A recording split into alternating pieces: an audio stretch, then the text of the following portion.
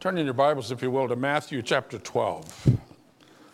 Matthew 12. This morning we return to this Gospel of Matthew, which we've been working our way through pretty regularly. Week off last week. We come this morning to verses 22 to 29. This morning as we return to Matthew, we are at an interesting place. Jesus was becoming increasingly popular with the people. In fact, many were beginning to believe that perhaps this was God's promised Messiah, the descendant of David who would rule as God's great king. But the Pharisees, the religious leaders, were increasingly troubled by Jesus. They believed, in fact, that he was an evil man, not an honorable rabbi. For he did not follow their rules. He associated with people whom they considered unclean. He didn't keep their traditions, specifically the Sabbath traditions. But Jesus did noteworthy miracles. What did that mean? Well, the people thought it was pretty clear. It meant that he is the son of David, God's promised king. And the Pharisees concluded, no, actually, it means that he is exercising the supernatural power of Satan, an instrument of the devil, as he casts out demons. And so in our text this morning, the identity of Jesus comes to a head. And in the process, we learn what we ought to think about Jesus. Let me read the text. Matthew 12, verses 22 down through 29. Then they brought him a demon-possessed man who was blind and mute. And Jesus healed him so that he could both talk and see. And all the people were astonished and said, could this be the son of David? But when the Pharisees heard this, they say, it is only by Beelzebub, the prince of demons, that this fellow drives out demons. Jesus knew their thoughts, and he said to them, if every kingdom divided against itself will be ruined. And every city or household divided against itself will not stand. If Satan drives out Satan, he's divided against himself. How then can his kingdom stand? And if I drive out demons by Beelzebub, by who do your people drive them out? So then they will be your judges. But if I drive out demons by the Spirit of God, then the kingdom of God has come upon you. Or again, how can anyone enter a strong man's house and carry off his possessions unless he first ties up the strong man, and then he can rob his house? We'll end there. It's a rather complicated passage in some ways. It's got some analogies here that we'll have to unpack when we get to them. But its truths are rather straightforward and two simple points. The first is this: Jesus is God's promised king. Jesus is God's promised king. You know, in this country, we're very proud of our form of government. Our leaders aren't royals that are born to power, whether they deserve it or not, and nor are they strong men who gain power by military coups. No, we have democratically elected leaders chosen by the vote of the people governed. What a great system, better than all systems of government, unless we don't get our way. And then suddenly we have problems with our system, as you can see as you read the news. But God's kingdom is not at the mercy of any of these frailties of human government. God chooses his king. That's always been the case, even in the provisional kingdom of the Old Testament. Remember, God instructed his prophets to anoint his chosen one. For example, God commanded Samuel to go and find the son of Jesse and find David and anoint him to be the king. God chooses his king. And that is especially true in regard to God's perfect messianic king, whom we now know to be the Lord Jesus Christ.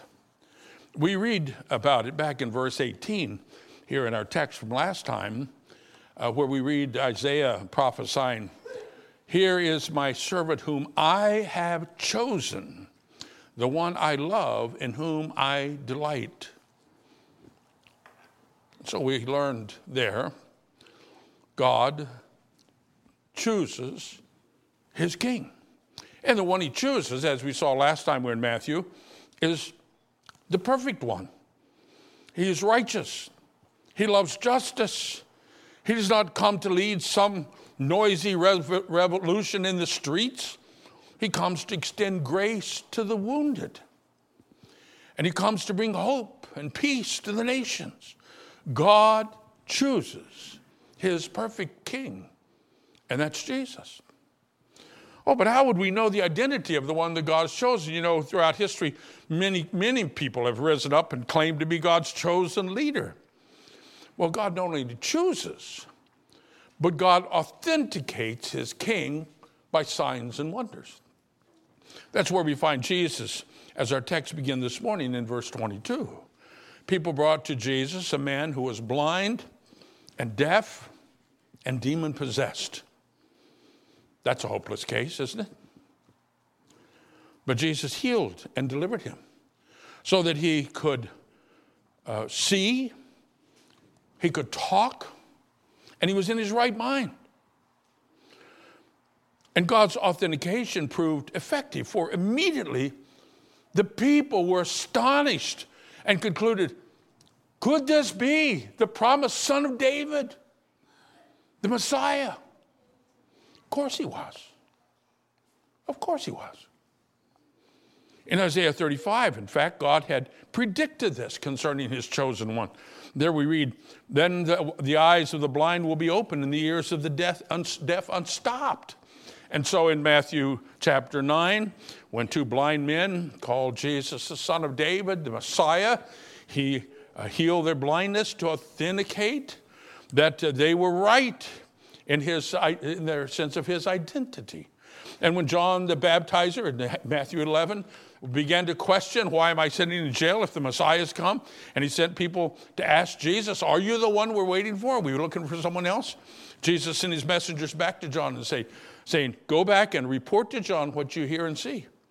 The blind receive sight, the lame walk, those who have leprosy are cured, the deaf hear, the dead are raised, and the good news is preached to the poor.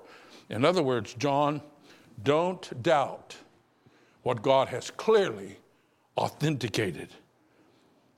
Make no mistake, God demonstrated Jesus to be his king. And as if that were not enough, what we have here in our text, this king has not just appeared in history and been authenticated by some signs and wonders as he ministered in Galilee. If we just step back a little bit and look at the whole of what we know of Jesus, we find that this king came to earth and rose to power in an even more wonderful way than what we see limited to this text. But Jesus did not arrive on the earth with a royal entourage, barking orders at cowering subjects. No, this king was born one of us, born into a lowly status in this world. And he did not grow up with a silver spoon in his mouth. He grew up working in a carpenter shop with Joseph. And he was not carried into power on the shoulders of the downtrodden. No, he was one of the downtrodden with us, suffering and dying, rejected by those in power. But when his enemies thought they were done with him, when he was finally dead and buried, God raised him from the dead. And now Jesus, having ascended into heaven and been seated on God's right hand, has been given dominion over the whole earth. But as he reigns, he still knows us. He's walked in our shoes. While he's worshiped in heaven by legions of angels, he still bears the scars of his death on the cross for us. Don't you see, this is infinitely better than any person we might choose to lead us. This king knew eternal glory with his Father, humbled himself to bear our sins that we might be saved. And now God has exalted him and given him authority over everything. Jesus is God's promised king, chosen and authenticated by the Father. Thomas Kelly wrote a wonderful hymn about the exaltation of Jesus, especially in light of the crucifixion. And I'll just read you a couple of verses of the hymn. Look, ye saints, the sight is glorious. See the man of sorrows now. From the fight returned victorious, every knee to him will bow. Sinners in derision crowned him, mocking thus the Savior's claim. Now saints and angels crowd around him, own his title, praise his name. Crown him, spread abroad the victor's fame.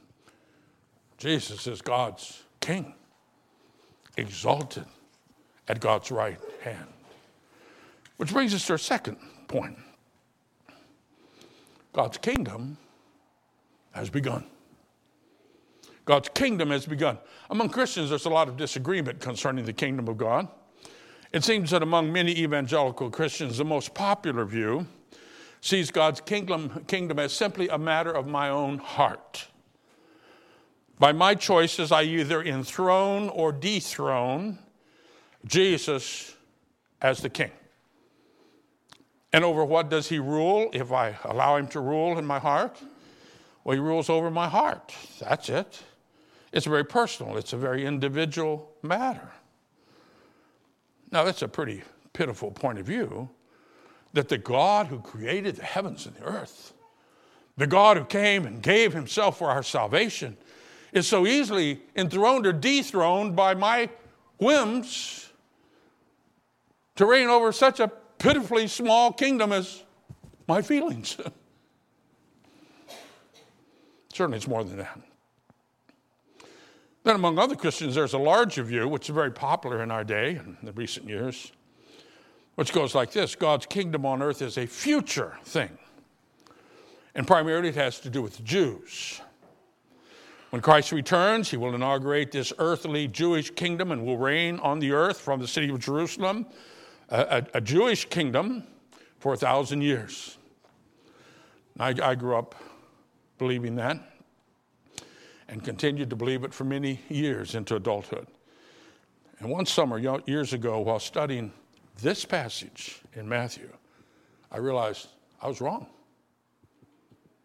I was wrong. And so I adopted what I believe this passage clearly teaches, that God's kingdom is not a small, nor primarily a future thing. God's kingdom is already, though it is also not yet. It is a reality today, which Jesus, God's King, has established on the earth. Let me explain that as I think this passage teaches it. First, we need to understand something about the breadth of the kingdom we're talking about. The Bible sees God's rule over his creation as something he originally entrusted to Adam. You remember God said, be fruitful and multiply and fill the earth and rule over it on God's behalf for God's glory. But Adam committed treason. He sold the world into slavery to God's enemy, Satan. So that according to 1 John 5, verse 19, the whole world is under the control of the evil one. That's how Jesus understood the situation into which he came. The world under control of the evil one. So when he cast out the demons out of the blind and deaf man, the Pharisees accused him of doing so by the power of Beelzebub, the prince of demons. But Jesus understood that Satan's dominion is not just an idea here, an idea there. Satan's dominion, though evil, is a unified kingdom. So Jesus argued, no kingdom can attack itself and survive. Satan could not advance his demonic kingdom by killing his demons, his servants. Therefore, Jesus says, if he casts out demons by the power of God's Spirit, if through Jesus God is defeating Satan in this miracle, that must be evidence of the appearance of God's kingdom. That's what Jesus said in verse 28. If I drive out demons by the Spirit of God, the kingdom of God has come upon you. Not it will come thousands of years from now. The kingdom of God has come upon you. Here's the king. Here's the king defeating the enemy. The kingdom of God has begun. But Jesus doesn't just leave it at that. He explains further. In verse 29, he makes clear that this miracle that he just had done was not an isolated incident. Instead, what they had just witnessed was the beginning of Jesus taking back God's creation, taking it away from the tyranny of Satan in order to rule it himself in righteousness. Now, Jesus made this point by use of a strange-sounding analogy. We read it in verse 29. Let me read it again. Jesus says, how can anyone enter a strong man's house and carry off his possessions unless he first ties up the strong man, and then he can rob his house? That's a strange-sounding thing.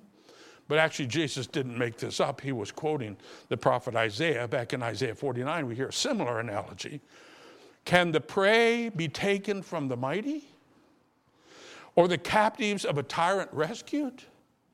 For thus says the Lord, even the captives of the mighty shall be taken, and the prey of the tyrant shall be rescued. For I will contend with those who contend with you, and I will save your children. So what's Jesus saying here? What's he saying in verse 20? This is a crucial thing, for this gives us a picture of what he's doing, what the kingdom looks like. Let's unpack it piece by piece so you can see what it means. First of all, it speaks of the strong man's house. The strong man's house. That's a reference to Satan's kingdom, Satan's dominion. To all the people of the world who are enslaved, held captive, serving under Satan's tyrannical rule. Is there any question that there are millions of people that's their plight? Then he speaks of the one entering the strong man's house. This is Jesus' reference to himself. He came into the world, in a world held captive to Satan. But he came into the world stronger than Satan and intends to disrupt Satan's rule, to enter his dominion and give it grief. It goes on. It speaks of tying up the strong man. Here's a reference to Jesus' victory over Satan. Jesus has just demonstrated his power to not allow Satan to control the situation, but to deliver one of Satan's captives from being demon-possessed and blind and deaf. He just demonstrated that he had entered into Satan's territory and undone it. And that victory would be complete in Jesus' death and resurrection. Tying up the strong man. So that, for example, in Revelation 20, we read of Satan being bound and unable to deceive the nations any longer. And finally, it speaks of carrying off his possessions or robbing his house. These so-called possessions that Jesus speaks of are Satan's subjects. Those who are long held in slavery to sin. But they're now going to be carried off, taken from Satan and set free by Jesus. You see, here Jesus is predicting what his kingdom is going to look like. From the time he said this until his kingdom flourishes in a new heaven and a new earth, what's it going to look like? Well, it's going to look just like this. Satan has held the world captive for too long. And now God's king, Christ Jesus, has appeared, and he's the one who's going to defeat the evil one and rescue those held captive by sin. That began already back in Galilee when Jesus cast out demons, but Satan's defeat would not be complete until Jesus died and rose from the dead. And then snatching Satan's subjects would become the norm. As the gospel is proclaimed, people are set free from Satan's bondage to come and follow Christ. And folks, Satan is no longer powerful enough to stop it. Jesus is rescuing people out of Satan's very household, and Satan cannot stop it. Which indicates that God's great kingdom has begun. If we didn't believe that was true, we would never send a missionary out to some place where Satan's power was overwhelming. But we send them because we know that Jesus is rescuing people from there. That he's snatching people out of Satan's kingdom, and he's building his own kingdom. He's bringing people into his own family. He's redeeming them and making them new. This is what's going on in our day. This is the gospel. Well, folks, we're so determined to define God's kingdom in terms of our political kingdoms with numbers and wealth and power. But God's kingdom doesn't work that way. God is not using military might or political power to subdue people. He is changing hearts by the word of the gospel. And he is giving new life by the power of his Spirit. This may look like nothing to the world. It may look like nothing to you sometimes. But this great King Jesus intends to and will certainly restore and transform the whole creation. And that, folks, is a task worthy of your time and your life and your treasure. God's kingdom that has begun. The Pharisees just could not accept that Jesus was God's promised king, and therefore they also rejected the notion of his kingdom. At first they tried to adopt some middle ground, that he was a rabbi, a teacher of some sort, but not the Messiah, not the Son of God. And Jesus here is forcing them to take sides, forcing them to decide. You can't say I'm a minister of Satan while I'm destroying Satan's house. You can't do that. If I drive out demons by the Spirit of God, the kingdom has come, and I'm the king, we might add. C.S. Lewis, in his classic work, Basic Christianity, famously makes the point that we have to decide, just like the Pharisees had to decide. We want to just leave it all in limbo here. Who is Jesus? Well, maybe this, maybe that. Listen to what Lewis says. I'm trying here to prevent anyone from saying the really foolish thing that people often say about Jesus. Saying, I'm ready to accept Jesus as a great moral teacher, but I don't accept his claim to be God. That's the one thing we must not say, Lewis says. A man who was merely a man and said the sort of things Jesus said would not be a great moral teacher.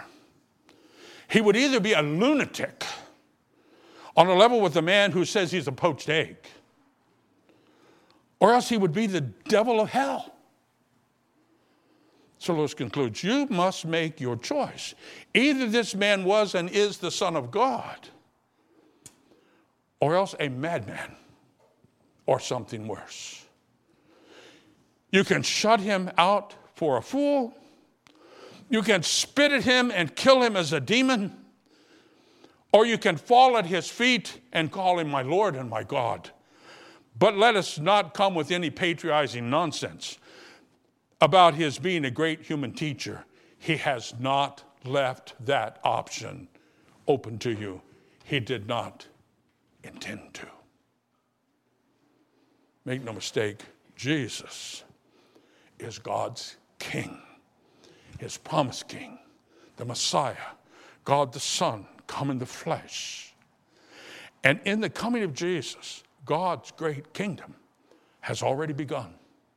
And it advances to this day in places throughout the whole world as God snatches from Satan's household those who live their whole lives in tyranny and ignorance and sin. Amen. Let's pray. Oh, Father, it's hard to get our minds around what you're doing when we're so used to just believing what we can see and measure and read about in the news. And here's something that nobody talks about very much, and that we have to read your word to understand what you're saying. And we have to think about it hard. But, oh, Father, this is greater reality than everything we'll see in the news this week. This is a bigger news story, that Satan's tyranny over the world has been broken, that you've sent your King, the one we know as Jesus, our Savior. And you've begun to undo the rule of sin and transform your universe and reconcile it to yourself. Thank you, Father, that you've reconciled us to yourself and that you've given us a ministry of reconciliation to proclaim this news far and wide. We pray, Father, that you would only speed your work at every place in the world. And we'll praise you for it. In Jesus' name, amen.